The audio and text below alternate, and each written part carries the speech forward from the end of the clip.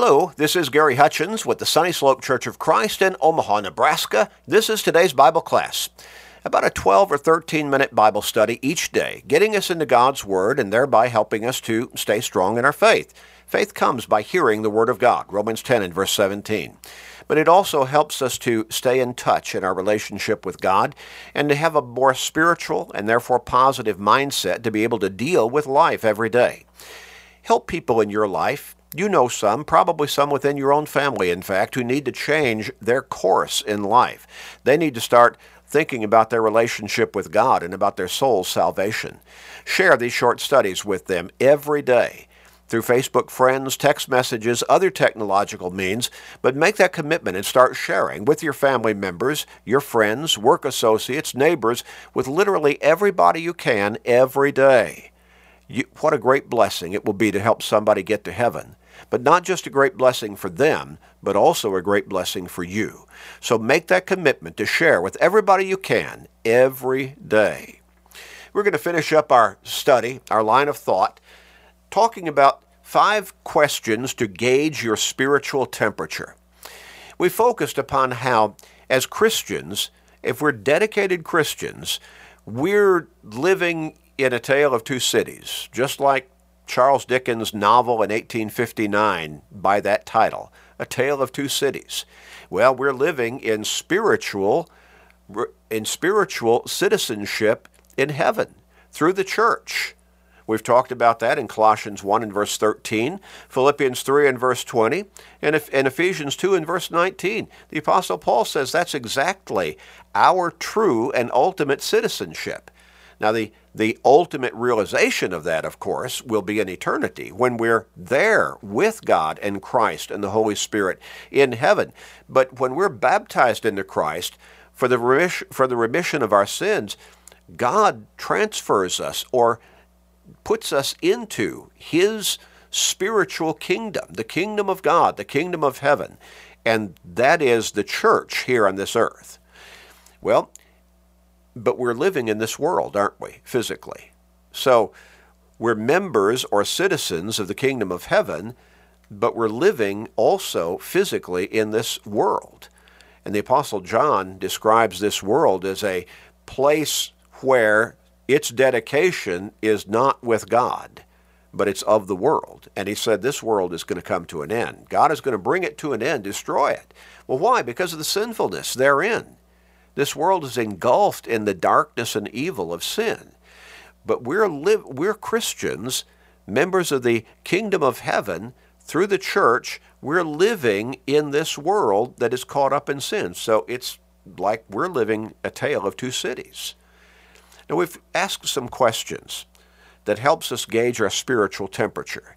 Because of the reality that we're torn in two directions, God giving us the hope and promise of eternal life through Christ, and as faithful, dedicated Christians, members of the Lord's church, and the devil trying to pull us away from all of that into sin and the condemnation that goes therewith, Romans 6 and verse 23.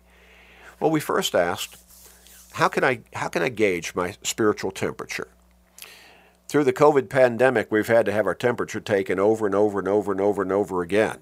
And that continues to be the case. It may be the reality of life in this world, at least when we enter into some kinds of facilities, public facilities, maybe for the rest of our lives. We'll see.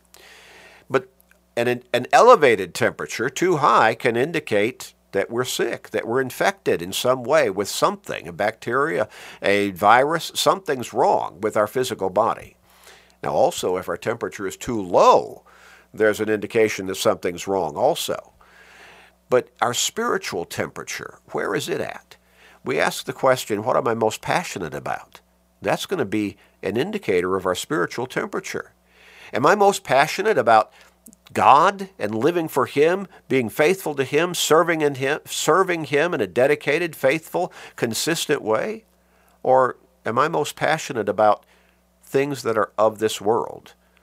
Maybe focused primarily, first and foremost, upon my career, upon my social standing, upon money and things that money can buy, upon recreational pursuits that I'm really caught up in. Well, the second question, how do I want people to remember me? Do I want them to remember me about how I lived my life in obvious, open dedication to God? I was one of those shining lights, part of that seasoning salt that helped people see Christ in me by the way that I lived my life on a daily basis? Do I want them to remember me as somebody who tried to help people come to forgiveness and salvation through Jesus Christ by helping them understand the gospel message of salvation?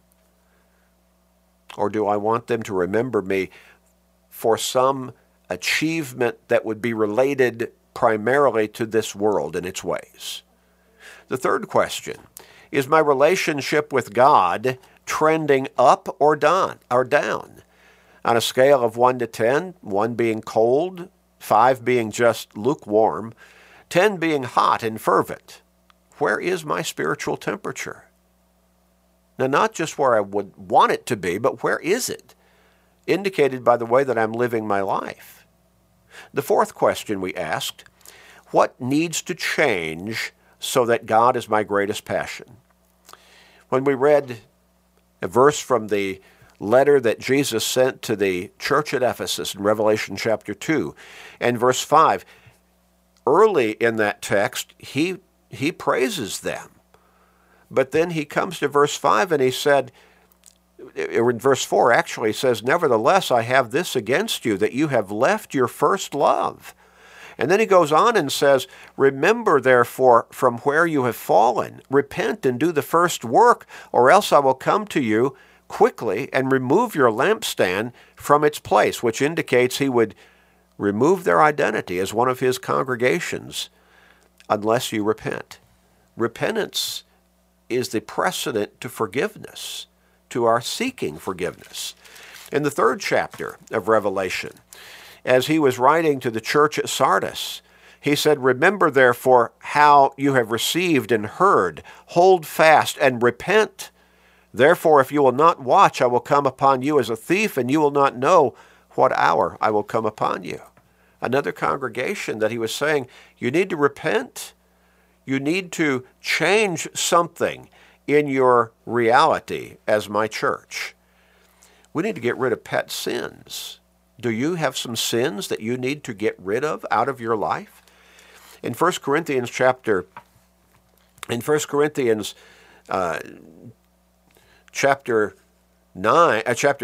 and verse 33, the Apostle Paul said, do not be deceived.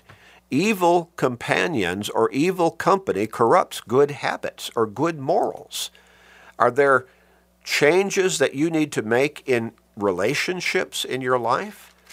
Do you hang with people who are not helping you to stay faithful to God, but are influences in a negative direction, influencing you to get into practices and lifestyles that are in disharmony with God's will for your life? Do you need to come back to the Lord's church, get back into a regular, consistent practice and lifestyle of worshiping God with the church and studying and growing spiritually with the church on an active and consistent basis? Hebrews chapter 10, verses 24 and 25. Let us consider one another in order to stir up love and good works. Now, I need to be a good influence on my Christian brothers and sisters. I need for their good influence to help me in my Christian dedication. Verse 25, not forsaking the assembling of ourselves together. We need to be together as the Lord's church. Have you let that slip from your dedication? Do you need to come back to that commitment to be with the church every time you possibly can as it comes together to meet and study God's Word and worship God? The Proverbs writer in Proverbs 13 and verse 20 said, he who walks with wise men will be wise, but the companion of fools will be destroyed. Well, who are your companions? Where are your relationships in this world? Are they with Christians? Are they with people dedicated to God, or are they with people of this world? When we look at 1 Corinthians chapter 9 and verse 27, The Apostle Paul writes in that particular text of Scripture these words. But I discipline my body and bring it into subjection, lest, when I have preached to others, I myself should become disqualified. You see, again, the Christian walk is a daily walk through our entire lives. It's a lifestyle, not just a part of our life. It has to be our life. When the Hebrews writer was writing in Hebrews chapter 12 and verse 1, he said, "Therefore we also, since we are surrounded by so great a cloud of witnesses, let us lay aside every weight and the sin which so easily ensnares us, and let us run with endurance the race that is set before us." And that's depicting our Christian life before God. Are there things that you need to set aside? Are there things that you need to repent of? Is there a redirection that you need to take in your life to lead you back to true dedication and faithfulness on a consistent basis before God? God wants to forgive. John the Apostle wrote, "If we confess our sins, he is faithful and just to forgive us our sins and to cleanse us from all unrighteousness." 1 John 1 and verse 9. Are there sins that you need to repent of? Are these some changes that you need to make so that you can walk with God as your greatest passion in life? The last question, how can I keep my spiritual high when living in a cold world, a world that is cold in sinfulness? Go back at some point each day and stand under the cross. John 12 and verse 32. To sustain for the long haul, Christians must pay attention to two things: purpose and passion. The Apostle Paul said to study, to show ourselves approved before God, a worker who does not need to be ashamed, rightly dividing the word of truth. 2 Timothy 2 and verse 15. I need to stay in God's word because faith comes by hearing, and hearing by the word of God. Romans 10 and verse 17. To sustain for the long haul through physical life, as a Christian, I need to pay attention to two things. Again, purpose and passion. I need to focus. I need to live my life purposefully and on purpose. And I need to live my Christian life passionately in my faith and dedication to God and Christ. The two go together, purpose and passion. The proper motivation is love. God loves us so much that he sent his Son into this world to die to pay the price for the guilt of our sins. God is love. And God is long-suffering because God is love. 1 Corinthians 13 and verse 4. I need to love God fervently, and my life needs to demonstrate that fervent love and dedication. I need to pray to God regularly, continually. Romans 12 and verse 12. As Paul put it in 1 Thessalonians chapter 5, I need to pray without ceasing. A fire requires fuel and oxygen and a spark. The Bible is our fuel. Passion is our spark. And prayer is our oxygen. Jesus arose a great while before the day to pray. Mark 1 and verse 35. And he once prayed all night, the scripture count tells us, in Luke 6 and verse 12. I need to keep my spiritual temperature high. I need to focus on that prospect and goal. And I need to put my focus into practice. I need to be passionate about my Christianity. I hope this has helped you. It's helped me. We'd love to help you further. You can contact us at our website, churchofchrist.com. Click on the email link, churchofchrist.com. We'd love to send you a free Bible study through the postal mail. Or you can call us at 402-498-8397. We'd love to talk with you. We're here to pray with you and for you. And we're here to send you Bible study material for free. We hope to hear from you soon. Let's pray. Father, help us to stay focused on our spiritual temperature, and help us to be focused.